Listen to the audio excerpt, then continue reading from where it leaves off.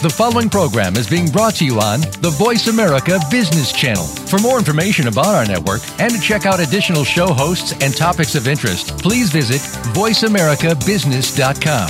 The Voice America Talk Radio Network is the worldwide leader in live Internet talk radio. Visit voiceamerica.com. The views and ideas expressed on the following program are strictly those of the hosts or guests and do not necessarily reflect the views and ideas held by the Voice America Talk Radio Network, its staff, and management.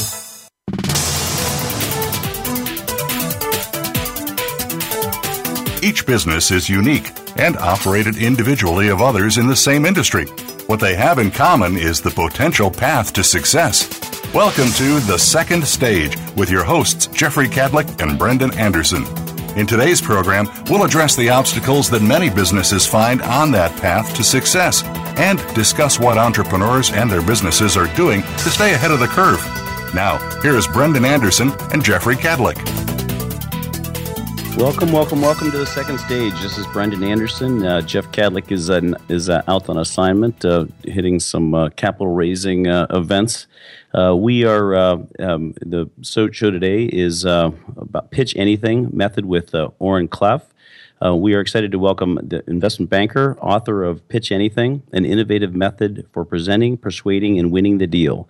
Mr. Klaff, coming to the second stage, he will also discuss his S.T.R.O.N.G methodology and why establishing a high-status position matters, and as a leader or business owner pitching a potential investor or a large client.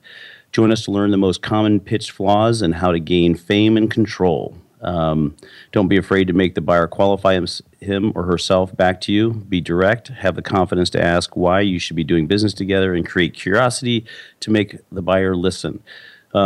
Oren, thank you so much for joining us in the second stage. Yeah, well, I appreciate the invitation, and here we are. Let's see what we can make out of our time together today. I think that is just sort of the entrepreneurial message, right? I got 8 to 10 hours today to get stuff done. I got to get as much activity done in as short a period of time as possible because, when you're an entrepreneur, there's no one to back you up. There's no corporate, HR department. There's no support plan. You have to do things that all rolls to you, and you have to know how to pitch and sell and operate and close and recruit and do all those things. It's a long, hard day as an entrepreneur, but the benefits are well worth it. So good conversation.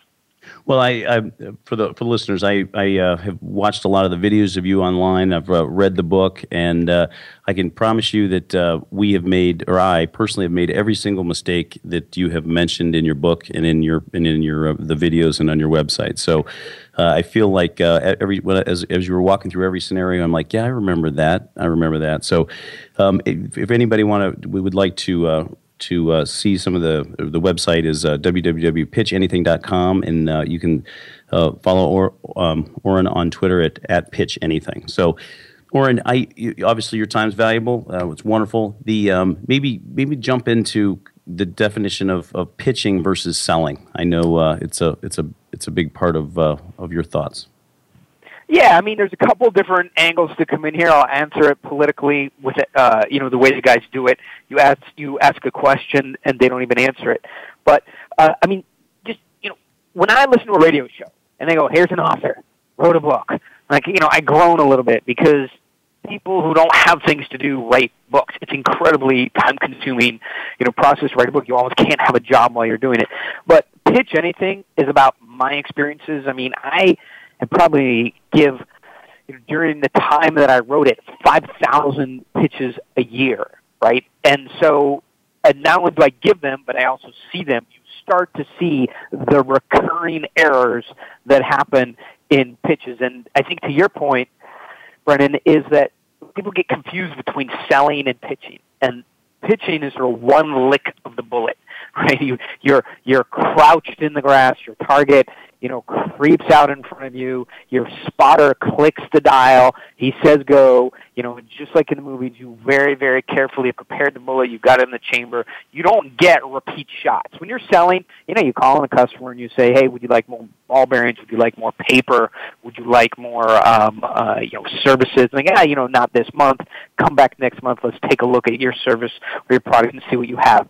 When you pitch, it is typically a one-shot presentation to get somebody to understand what you have, to become curious about it, to become intrigued about you and your company and what you have, and then eventually to flip over into wanting what it is that you're offering. That's what a pitch is characterized by. Selling is a little bit, more offering a service that comes around repeatedly. So those are two big differences. So you got to prepare a lot more for a pitch. So be very specific. Let's say you're building a development, or you want you're starting a car dealership, or you're going to fund a startup, an app, right? And you go to let's just to say you're building a development. You go to Bank of America or Wells Fargo, or the kind of people who fund developments in your area, and you go, hey, listen, I need $40 million. I'm going to provide so much equity. This is the debt I need from you guys. And they say, no, doesn't work for us. The underwriting isn't right. Right? They don't. Right, and you call them next month. You say, "I'd like to come back and show it to you a little different way." And they'll say, "What did you not understand about no? Like, it's not for us." So when you go to give a pitch, right, it is. And I'm not saying in all situations it's a one. But imagine going for venture capital. Right, you have an app. You go to Sequoia. You go to True Ventures. You go to Kleiner Perkins. You go to any of 300 NEA, Andreessen. You go to any of 350 venture firms up Silicon Valley. You pitch the deal, and they go, "Look, it's not for us. It's a pass for these reasons." And you call them next week, next month, next year, and they go, "How are you confused? We said no." That's a pitch. So anyway, it's just it's worth 3 or 4 minutes to understand that. When you get into these, and so when we go to give a pitch, maybe this is the parallel to it. The reason Pitch Anything is so specific about what to do when is we might prepare for 3 months to go to 5 meetings. So we care in each of those meetings what happens at the beginning for the first 30 seconds, the first 3 minutes, the first 5 minutes. At minute 20, we know exactly where we want to be and what we need to be doing because we don't have a lot of these to go to, and they're so important because they involve 10, 20, 30, $40 million. And the things you learn at $40 million of stakes apply to $10, $100, $10,000, $15,000. I think that's what's so cool about the pitch is it's based on the human condition. It's not based on the product or the size of the deal. So once you understand what works at $10, you understand what works at $40,000. You understand what works at $40 million. It's all based on human response to telling people what it is you have, why they should invest money with you or buy from you. So anyway, Brennan, I took over. Now you take over your own show and tell me what you want to do. No, I like it's all good. There's a lot of good stuff I got to get you to say much better than I can. Hey, obviously, Oren, you put a lot of thought into how this works and do a great job outlining it in the book.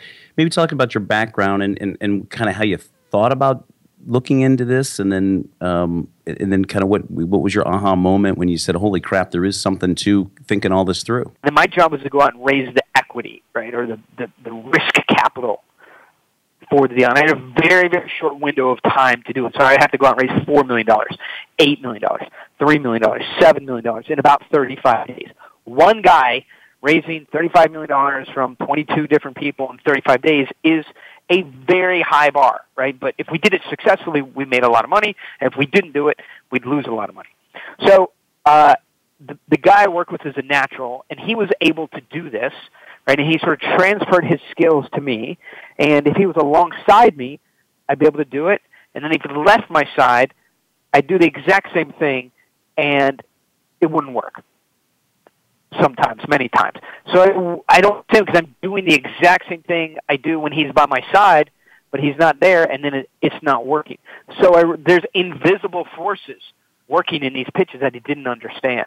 And so then that was my aha moment in saying, it's not the words you're saying, right? It's not the It's not the offering. It's not the pricing. There's something going on here. There's some kind of control mechanism that I can't see that he's using. I'm not. And that began my investigation to what's really happening in meetings where you're asking people for money. Did he know what he was doing, or had he thought that through, or did you kind of go back and figure out how he do it? So that's the function of naturals, right? They don't know what they're doing; they just do it, and so they can't describe to you. They just go, just do it this way, and you copy them. Sometimes it works, sometimes it doesn't. And so naturals don't understand the underlying. They haven't taken the time to sort of dig into the science of what they're doing, but they can do it. So no, he was not able to describe it. It wasn't until I really sat down and tried to break this down bit by bit that I started to understand it, and then I started to do it correctly. And I would, you could argue today I'm way better than he ever was. I actually understand the blueprint, the method, underlying controlling forces, and he just goes out and wings it. All right, so let's talk. So you stopped and you said, let's figure out how the brain works. So how did you do that, and what did you figure out? Yeah, so if you read the book, it breaks it down pretty simply. We all think about the mind. We think about our mind as where information just churns around, sort of like maybe a washing machine, right? You put stuff in there, you turn it on, and it just cycles, and eventually stuff gets, the mind is just this massive machine that crunches information and emotions and visual images and auditory inputs and things. When you really get into it, the mind is a mechanical structure that takes chemical inputs and it processes them through different regions, and those regions of the mind do different things. As you begin to understand that, you say, okay, I don't look at the mind as a psychological input-response mechanism, right? I yell at you, you get mad. That's sort of the psychology model, right? I take something away from you, and you want it back. That's psychology. When I started talking to cognitive psychologists aren't so concerned about what your emotions you're feeling, but they are concerned about how information flows through the mind. So what they showed me is that when you are talking, when you are explaining the product you have, when you meet somebody, when you walk into a room and begin to pitch what it is and that you have and start being linguistic and give them numbers and ROI and IRR and what kind of return they're going to get on investment from working with you, et cetera. The actual brain of the person beginning to listen to you isn't hearing numbers and ROI and structures and value proposition and benefits. That initial information goes through what we call the crocodile brain, the ancient part of the brain that only thinks about when it first meets something. Is this something I should eat? Is this something I should mate with? Is this something I should kill? Right? And until you get past that physical infrastructure of the mind, thinking, what is this on a survival basis, your information just gets completely truncated, edited, and boiled down. And that's why when you start explaining to somebody what it is you have, it seems like they're glossing over, or their eyes are rolling back in their head. It's their ancient part of the mind trying to understand, what is this coming at me? Right? And so we get through that part of the mind pretty quickly, but what it does is it edits down information enormously. So you might say, hey, we offer a 29% savings on electricity over all other forms of electrical measuring devices and gateways. And the brain that begins listening to you can't absorb the value of that until it understands of what threat level you are, what you really are. And then it shifts. It passes you on to the midbrain. The midbrain is the social part of the brain, right? And until the mind of the person listening to you understands what your social status is, high, low, medium. You're the mayor of the city. You're the president of the association that can buy. You're the janitor. You're a salesperson. You're an executive. Until they understand what your social status is, the mind of the other person hasn't decided how much time and the attention to pay to you. And only after all this processing is done, you get it to the neocortex. The neocortex is the part of the brain that can understand what it is you have. It is smart, it is linguistic, it is mathematical, it is capable. And until you get permission by these other controlling centers of the brain to get into the neocortex, the person listening cannot think about what it is you have. So I'll give you an example. There is a rule that the neocortex has for the other parts of the brain, and it says, do not send me any problems that I have solved before. Do not send me any problems that you need immediate response to. Do not send me problems that are urgent. I think slowly. I think carefully. I like to problem solve, and the neocortex does not like to solve problems twice. So why am I saying this? Because if your pitch looks familiar, it looks like the other competition's pitch. It looks like a solution that the buyer or the investor already has seen. The neocortex, the part of the mind you're trying to reach, goes, don't send me this problem. I've already solved it. I told you, the rest of the brain, what the solution is, and I don't want to see it again. That's when you feel somebody not listening to you, it's the neocortex going, I'm saving my energy for a different kind of problem. So these are some of the things of how the brain processes information, and you have to beg, and you have to really cajole the mind of the other person to get into their neocortex where they can think about what it is you're actually offering. So if your offering isn't visual, if it's not novel, right, if it's not fast generated, if it's not new information and intriguing, it just doesn't get to the brain, the part of the brain of the other person where they can make any kind of decision. So anyway, that's how we start to think about the structure of the brain processing your pitch. So, Oren, you've been telling me all the time that I spend in the beginning of a meeting, that 15, 20 minutes doing small talk, trying to convince the person that I'm a really, really good guy and I'm a good steward of their cash, that probably was not a good investment of time? Yeah, so, Brennan, I think about that a little bit differently. There's no argument among business people, anybody who's been in business for a couple of years, against, from bankers, venture capitalists, academics, scientists, the span of human attention is 20 minutes. That's it. When they measure this stuff, it falls off a cliff, somebody actually listening to what you're saying. So if you walk into a meeting, right, and you're talking about sports and the awesome basketball game that was last night and all these kinds of things, then you are using up valuable time that could be spent convincing somebody to take interest in what you have, and so you're doing softball conversation to get them to like you. But nobody buys what you have because they like you, right? They buy because they want it. In today's world, you just can get so much information on the internet. Maybe you see in past times somebody would buy something from you because they liked you, but in today's world, they don't go, listen, we think it's too expensive. We're not sure we're going to get the results we're looking for, but man, I really like Brennan. Let's just buy it. So what? It's a couple $1 million. He's a good guy. That's not how decisions are made today. So getting somebody to like you can happen very quickly, but it's not worth 5, 10, 3, 8, 11 minutes. So you guys have studied the brain, and then you came up with the S.T.R.O.N.G method. To maybe talk about how you came up with the S.T.R.O.N.G method and kind of tell us about it. Yeah, sure. And I think if you go to, if anybody's interested in digging this deeper, if you go to pitchanything.com/V as in Victor 6, V for victory 6, pitchanything.com/V6. So you could see there, I put together a little sort of mini course on how to produce a short 6-minute pitch that goes through all these modular ways of getting into the human mind effectively.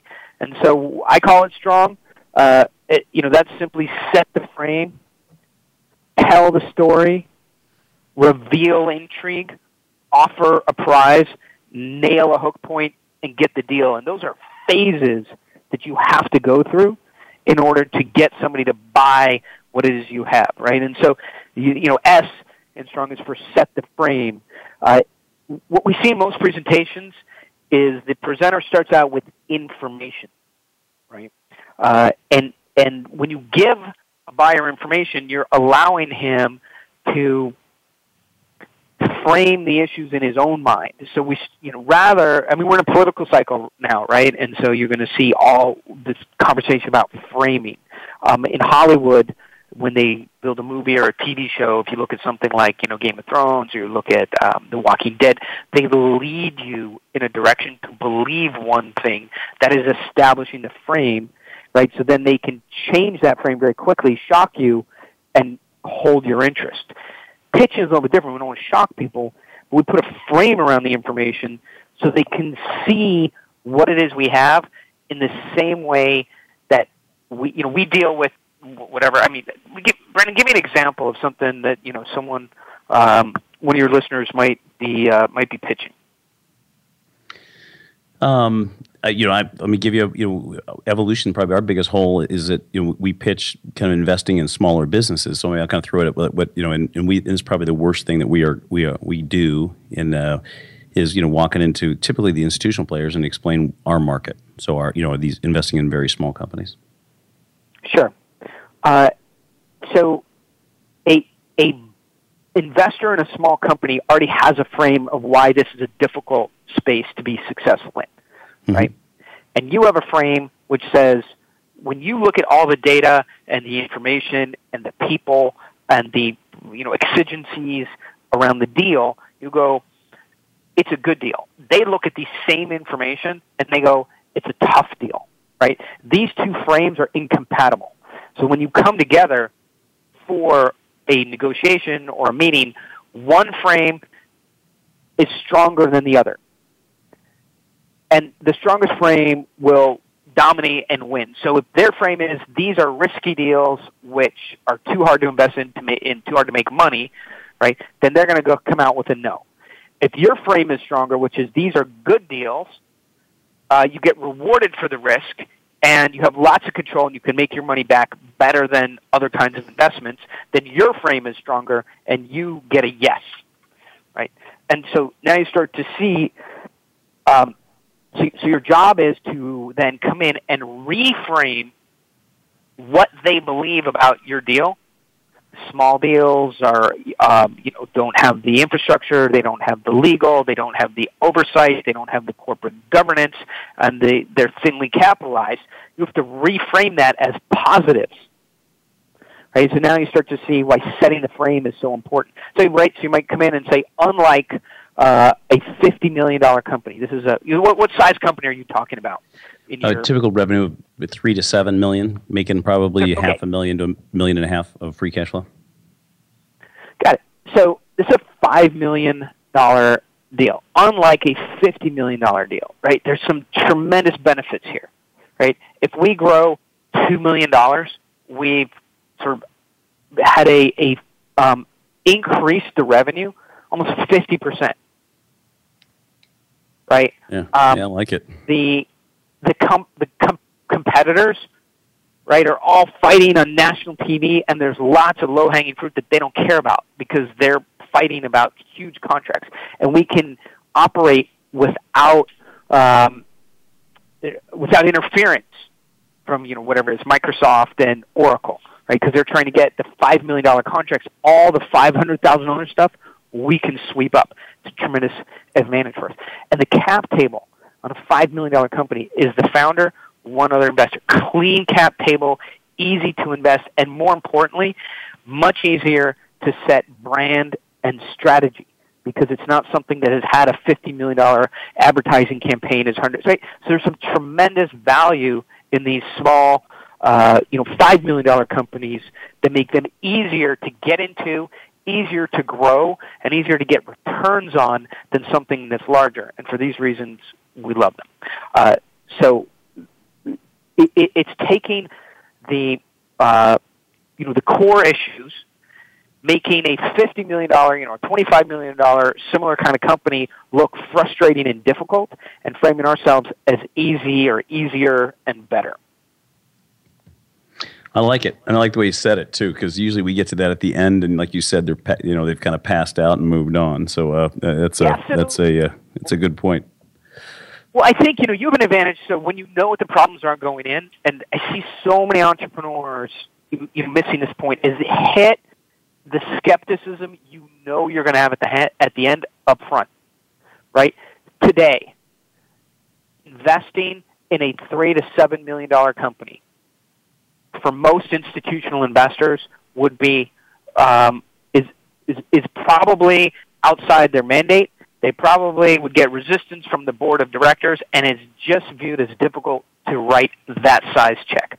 However, today things have changed, and that kind of thinking is causing family offices and institutions to miss out on the next $100 billion of small trades. I'll tell you why. Right? It is not like it was 5 years ago, 10 years ago, 15 years ago, where these companies were difficult to monitor.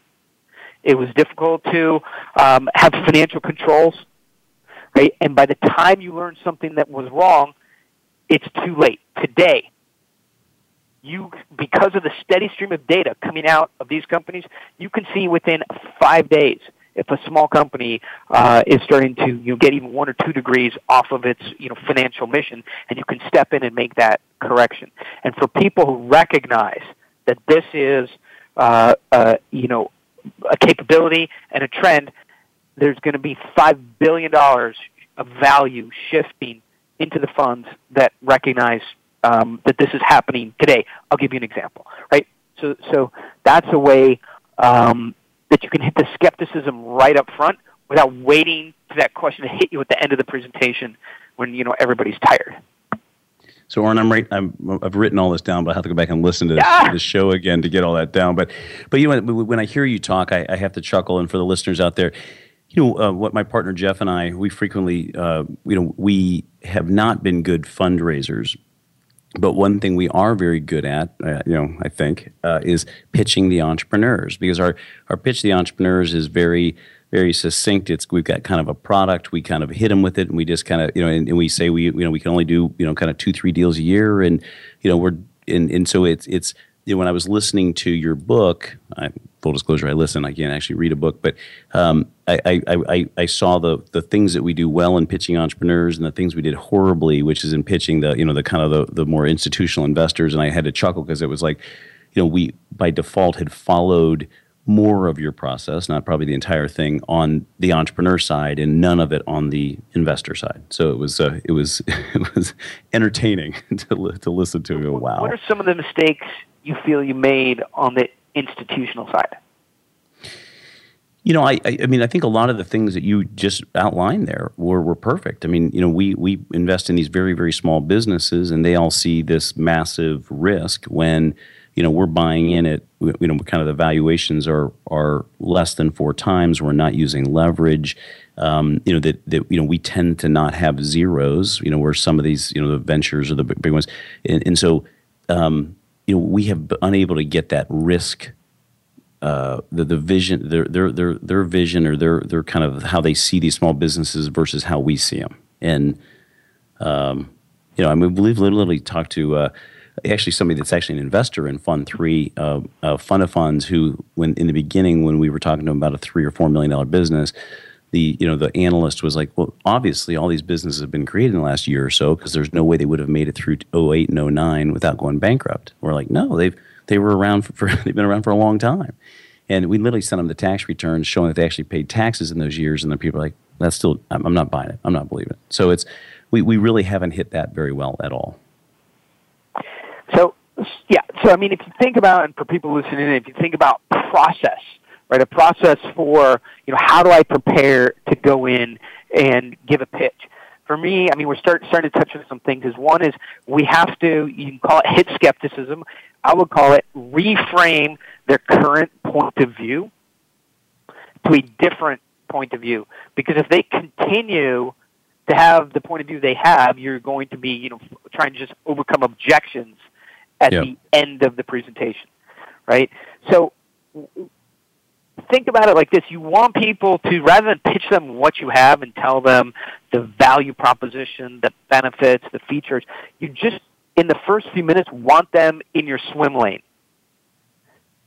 People start off that meeting or that phone call thinking about their own stuff and junk, their own problems, where they're going to take vacation. They're having, they're having a disagreement with the partner. They're getting sued. They're suing somebody. There was a workplace accident. There's a million things to be worried about, right? They paid a contractor. The contractor didn't do what he was supposed to. Now just everybody has their problems, right? So they come to that meeting thinking about their problems, and if you just go in and start describing your features and benefits, they're going to transmute their frustrations and their problems having to being critical of what you have. And what you just want is you want them in your swim lane, and by that, you're going to give them a big idea to wrap their heads around. Today, just in your example, of the capital that's going into private companies, about $30 billion of it is from venture capital, which represents maybe 15 or 18% of the money going into private companies. The rest of it is from angels or small or family offices.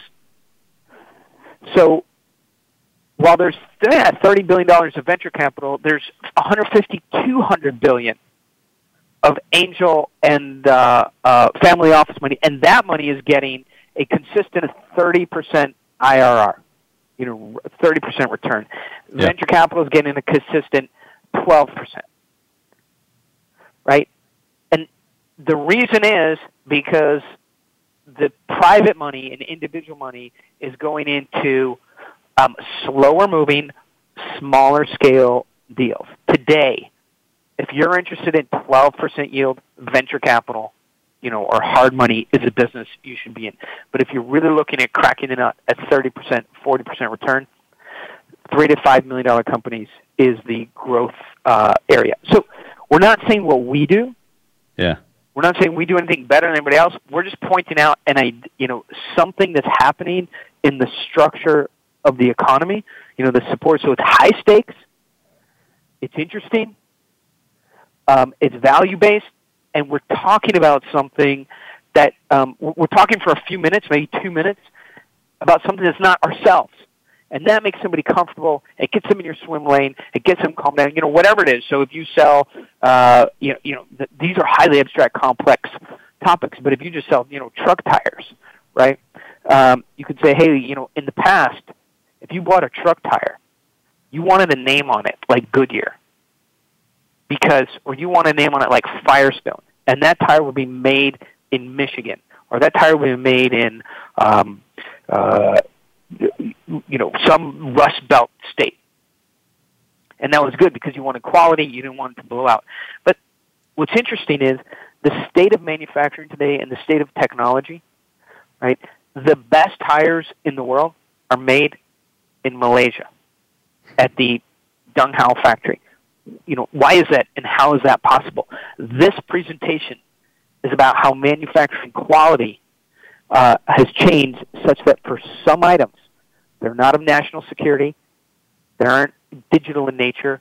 You may actually be doing yourself, the economy, and your company a better job by outsourcing to another area. So anyway, it's an idea, right, that is new, novel, high stakes, and interesting. Get somebody in your swim lane. You're not trying to sell them anything at this point. You're trying to get them invigorated, focusing on what you have, so you can explore with them. What is interesting, intriguing, and curious about your company, yourself, and your products. Oren, I got to tell you too, when I was reading your book and you talked about how you run into the analyst frame when you first kind of go in. Jeff and I had made some mistakes in our presentations. We try to get the presentation down to 7, 8, 10 pages or something. And we decided to lead with our returns. And so, just to say, look, we're getting the 30+% IRRs. We are getting the 3x times capital, that sort of thing. And the analyst frame was like they just started. We couldn't get beyond that. We would get stuck in the they would stop listening to the rest of the presentation and start asking a bunch of questions about that. So I was chuckling for during your example in the book. So it was for those readers. So got to listen to the book. Right. So you think you lead off with your best elements, right? Where you go, hey, it's unbelievable, right? This pencil draws a line unbroken 5 miles long. That may be the best thing you have about your product, right? This tire can go 100,000 miles without losing any structural integrity. We get a 35% IRR in the last 20 of 20 investments. Where you rate your sense is, Pitch Anything is a book that is required reading at 50 of the top 75 investment banks, right? So your sense is you lead off with your best book because you want to impress people, but it immediately puts them in the analyst frame. And people go, here's a puzzle I need to solve. Somebody is telling me something that is outside the norm. It's outside my belief system. If I believe it, it will benefit them. It's probably going to cost me money. Challenge accepted. I'm going to go figure this out, if this is true or not true, right? And so that's what you trigger when you lead with your best stuff first. That's why you want to, until somebody understands what's at stake here, the ideas underneath what it is you have and why this topic is curious and interesting and intriguing, until somebody believes that what you do, the way you solve it is difficult, but you still are able to do it, and other people don't have the same skill or technology as you do, they're not going to ascribe any value to your IRR, your product features, that you do it better than anyone else. There's a process to get somebody to tell them what your benefit is. Right? If you just lead off with the benefit, you're going to trigger skepticism. And people go, they immediately pull out their phone, start research. Right? So I think about a sales presentation.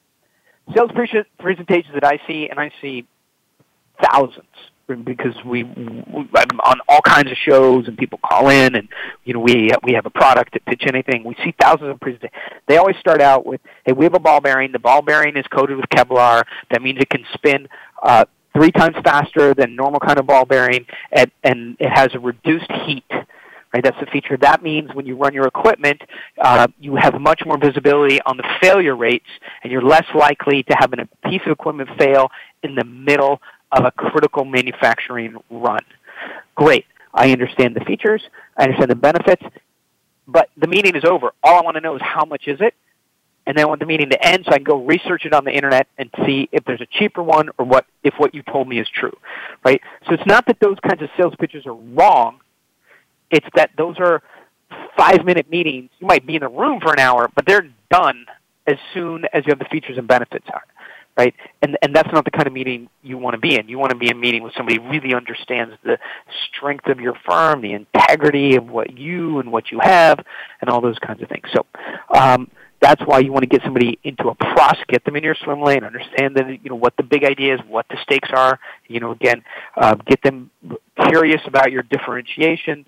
And then once they're really believing in you, when you raise your status, and I think maybe that's the last topic we deal with today is status. So the reason that buyers, investors don't listen to you for a very long time, and they sort of are difficult to convince, is because in their mind, you are a low-status salesperson. You are a low-status entrepreneur. You are a low-status pitchman. They have the money. They have the contract, and they have the power. And over thousands and hundreds of meetings and presentations, they've learned that salespeople and an entrepreneur have to beg for the money, and the investor or the buyer has the power and the high status, and that you, as the seller or the pitchman, have low status. And it just happens to work out in human societies. We don't pay much attention or give much value to people with a lower status than ourselves. So it's not about convincing someone about the features that you have or the benefits. It's raising your status to theirs or above theirs so they'll listen to you for as long as it takes to convince them of the features, if that makes sense. So, Brendan, does that trigger any sort of thoughts or ideas in your mind? Oh, no, I can definitely. I literally was given a pitch in Chicago. Some people that we knew very well were high recommended, and I remember walking in and got again, kind of going back to your book, the whole, hey, talk to my analyst for a while, and I did. I sat there and talked to him for a while, and the guy came in, and it's just one of those pitches that just is drug on forever. It's one of those, and I just was laughing, and I'm kind of going, holy crap. I mean, when I was listening to your book, and I'm going, shit, I did that too. Yeah, so listen, there's a quick fix for that once you understand, right? So if you read Pitch Anything and you see, I think, chapter 3 is 100% about status, lots of examples. But if I put my Pitch Anything hat on and somebody comes in and says, hey, I'd like to introduce you to my analyst, why don't you sit down with my analyst and explain what you have?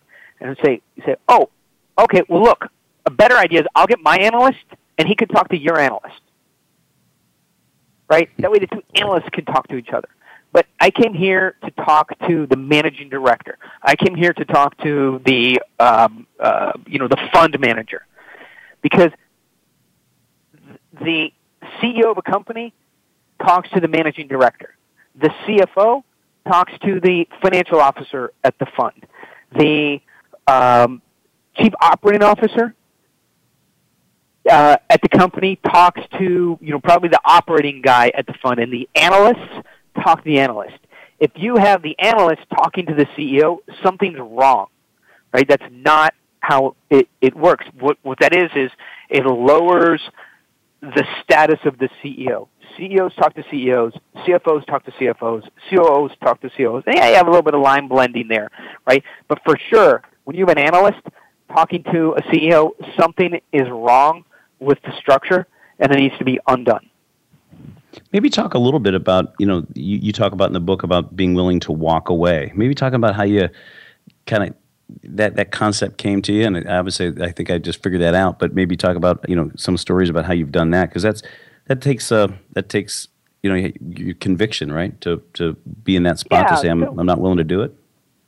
Well, I think negotiation 101 is, hey, I'm willing to walk away if I don't get the terms, and that puts you in the stronger position. The problem is when you're selling, how do you walk away from a sale when you're trying to make it, right?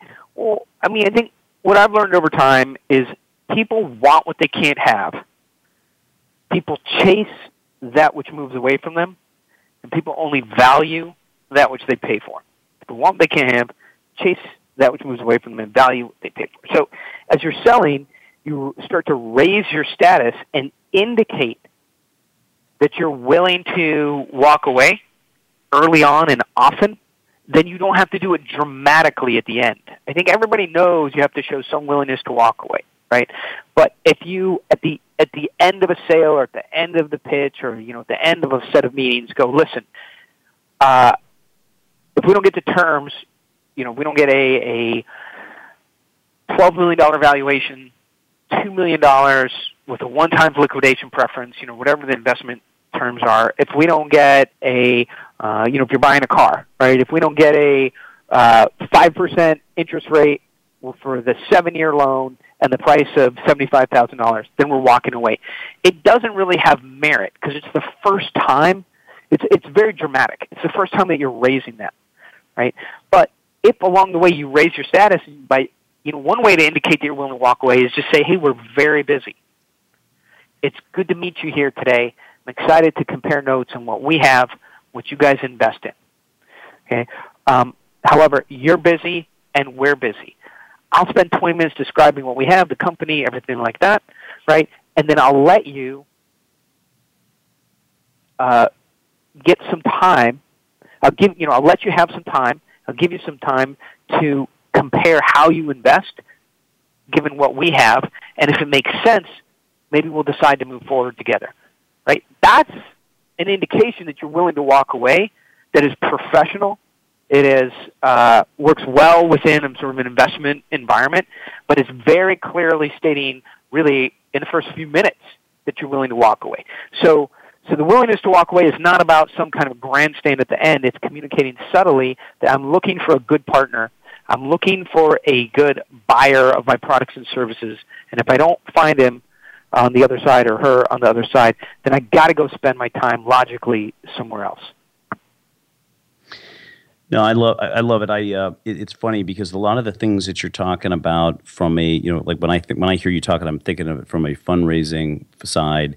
But what if I put the other hat on and talk about pitching entrepreneurs? I think we do that pretty well. I think that we haven't done it perfectly, obviously. We'll work on it, but we've got a much better succinct, focused, kind of this is what we're about story, and by definition it does better than that piece of the business is we've got figured out a little better than the other one. Hey, I realize we're running a little bit of time, but maybe talk about the 6 kind of flaws or some of the flaws in pitching? Because I think, for most entrepreneurs, we tend to focus our audiences of smaller business owners. When I kind of listened to you talk about those, they all resonated with me. Sure. Yeah. But why don't we wrap up on this as well? I see the time. Sure. Time flies when you're having fun. So I think some of the flaws are relying on information to convince. If you are trying to give the buyer information and letting the specifications, the statistics about your product, the sell sheets, the ROI, all the kind of things, the features, if you're relying on information to sell, it's unlikely they will, even if your product is far superior.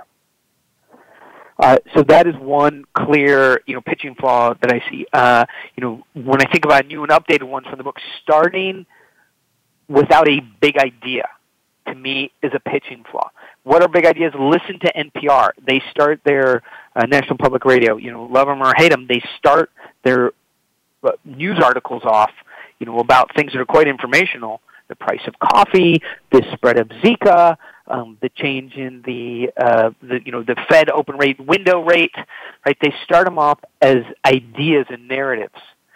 Maybe for the price of coffee, they might start off and saying, "Hey, I'm here at the edge of the Okavango swamp in deepest Africa, and I don't see any villagers doing any work today." Right? Whatever it is, they start with a narrative at the source, as opposed to the price of coffee went up 22% in the last 90 days and expected to go up another 10%. In the next 90. This is affecting Starbucks's net income on a quarterly basis.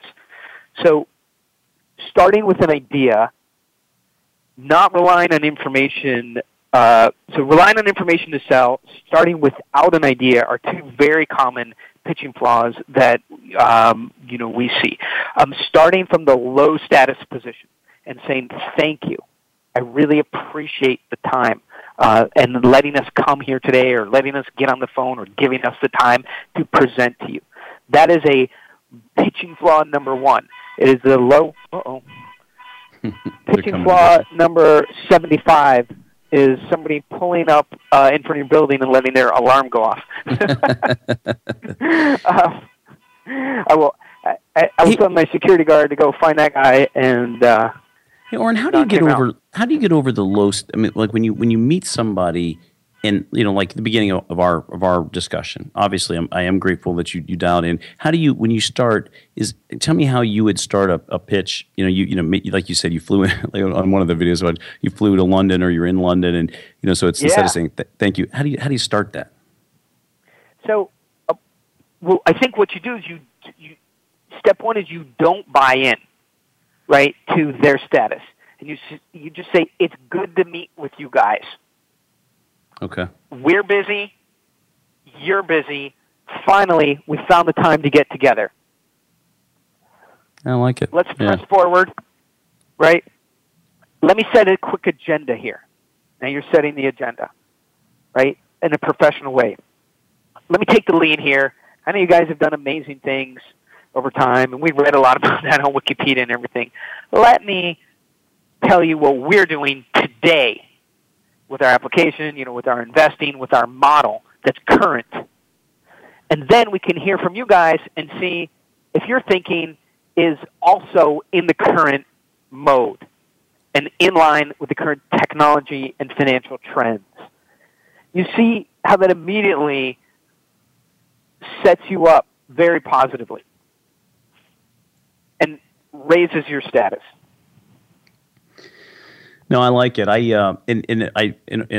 know I do appreciate your time, Oren, and I strongly recommend to anybody out there that is really kind of thinking through, especially I view things through the small business mindset and making big changes in the small business.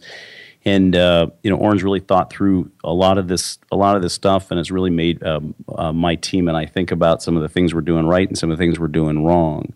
So and hopefully we'll make some big improvements. Oren, I thank you so much for dialing in, and I will, when you sign off, I'll share your contact information, but you can find out more information at www.pitchanything.com, and You can follow Oren on Twitter at @PitchAnything. And as he mentioned earlier, at pitchanything.com/V6, get the free 5-part course online. And with that, I thank you so much for your time. And Oren, if you're ever in Cleveland, Ohio, please look us up. We'll be happy to show you around town. Well, great. And Brennan, I think you got from Brennan, I would love to do that. Send me an email directly. Okay. Right? So, I'd love to make that contact and just learn a little bit more about where you're putting money, and I'm sure there's some overlap between what we're doing, and let's continue the connection and the conversation. Sounds great. I thank you so much again. Okay. Yeah. All right, for sure. Have a good one, and tell Jeff I said hi. I'll do it. You bet. I have a couple minutes here to kind of provide some color. Oren is an investment banker, business media personality, and best-selling author. He's the founder of Intersectional Capital. You can, and as we mentioned earlier, the creator of Pitch Anything, a sales and finance method used by many of the Fortune 500, by Wall Street bankers, Silicon Valley entrepreneurs. Over the past 15 years, Oren has used his one-of-a-kind method to raise more than $1 billion for Intersection Capital clients and has helped countless others raise money and close deals. His 2011 book, we mentioned earlier, was published by McGraw-Hill, Pitch Anything, an innovative method for presenting, persuading, and winning the deal. It has topped the charts titles and dominated Amazon sales and rankings for years. In addition to the corporate training for the Fortune 500 and Global 2000, Oren supports entrepreneurs at all stages of development through his website we mentioned earlier, pitchanything.com. His online courses have helped thousands. Barbara Hernandez in our office has actually signed up for it and done it. I believe she's complete. It's over a period of, I think, 4 or 5 days. I did it today, so I'll kind of keep you posted on how all that goes. It is a book I've enjoyed. You can kind of go back and some of he mentioned some of the flaws, kind of the bullet points, or the 6 flaws for pitching deals is talking too much, which I always subscribe to, being vague or fuzzy, being too needy, which I think a lot of entrepreneurs that need a deal or need a big client would fall into that, going too slow, too similar to other pitches, and no frame to provide context. And then also in the book, it's some wonderful talk about the different sorts of frames that people use and how to kind of break those. So he goes through the various time frame, a power frame, and these are different types of the way people come at you and kind of make some impacts on your presentation. The needy frame, we mentioned earlier, the analyst frame, somebody that kind of keeps asking questions about things you say and kind of ways to get around that. And I got to tell you, when I was listening to the book, I remember one of the very, very first deals I did, and a fantastic negotiator, a guy named John Power. And John probably would never be listening to this, but I'll send it to him anyways. In the way that he worked some of the magic that Oren talks about in his books about, kind of talking about stories and ways to kind of get them off of that thing to get back to your story in your pitch. The intrigue frame, the moral authority frame, money frame, expert frame, and value frame. Honestly, it's worth a read. We enjoyed it. From the evolution perspective, you can always find us at @evolution_CP on Twitter. You can always join the discussion at #TheSecondStage, THE2NDSTAGE, or email us at thesecondStage@evolutioncp.com. As always, you can go and download and listen to this episode as well as many others on Voice America business channels. The voiceamerica.com, and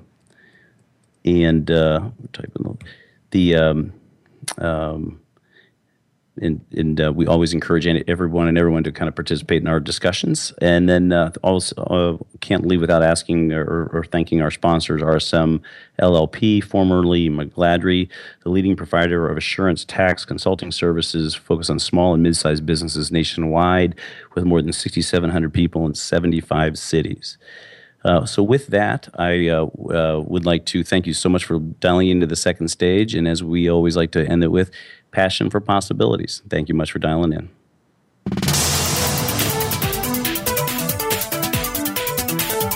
Thank you for tuning in this week to The Second Stage. Please join Jeffrey Cadlick and Brendan Anderson again next Monday afternoon at 2 p.m. Pacific Time, 5 p.m. Eastern Time on the Voice America Business Channel. And have a successful week.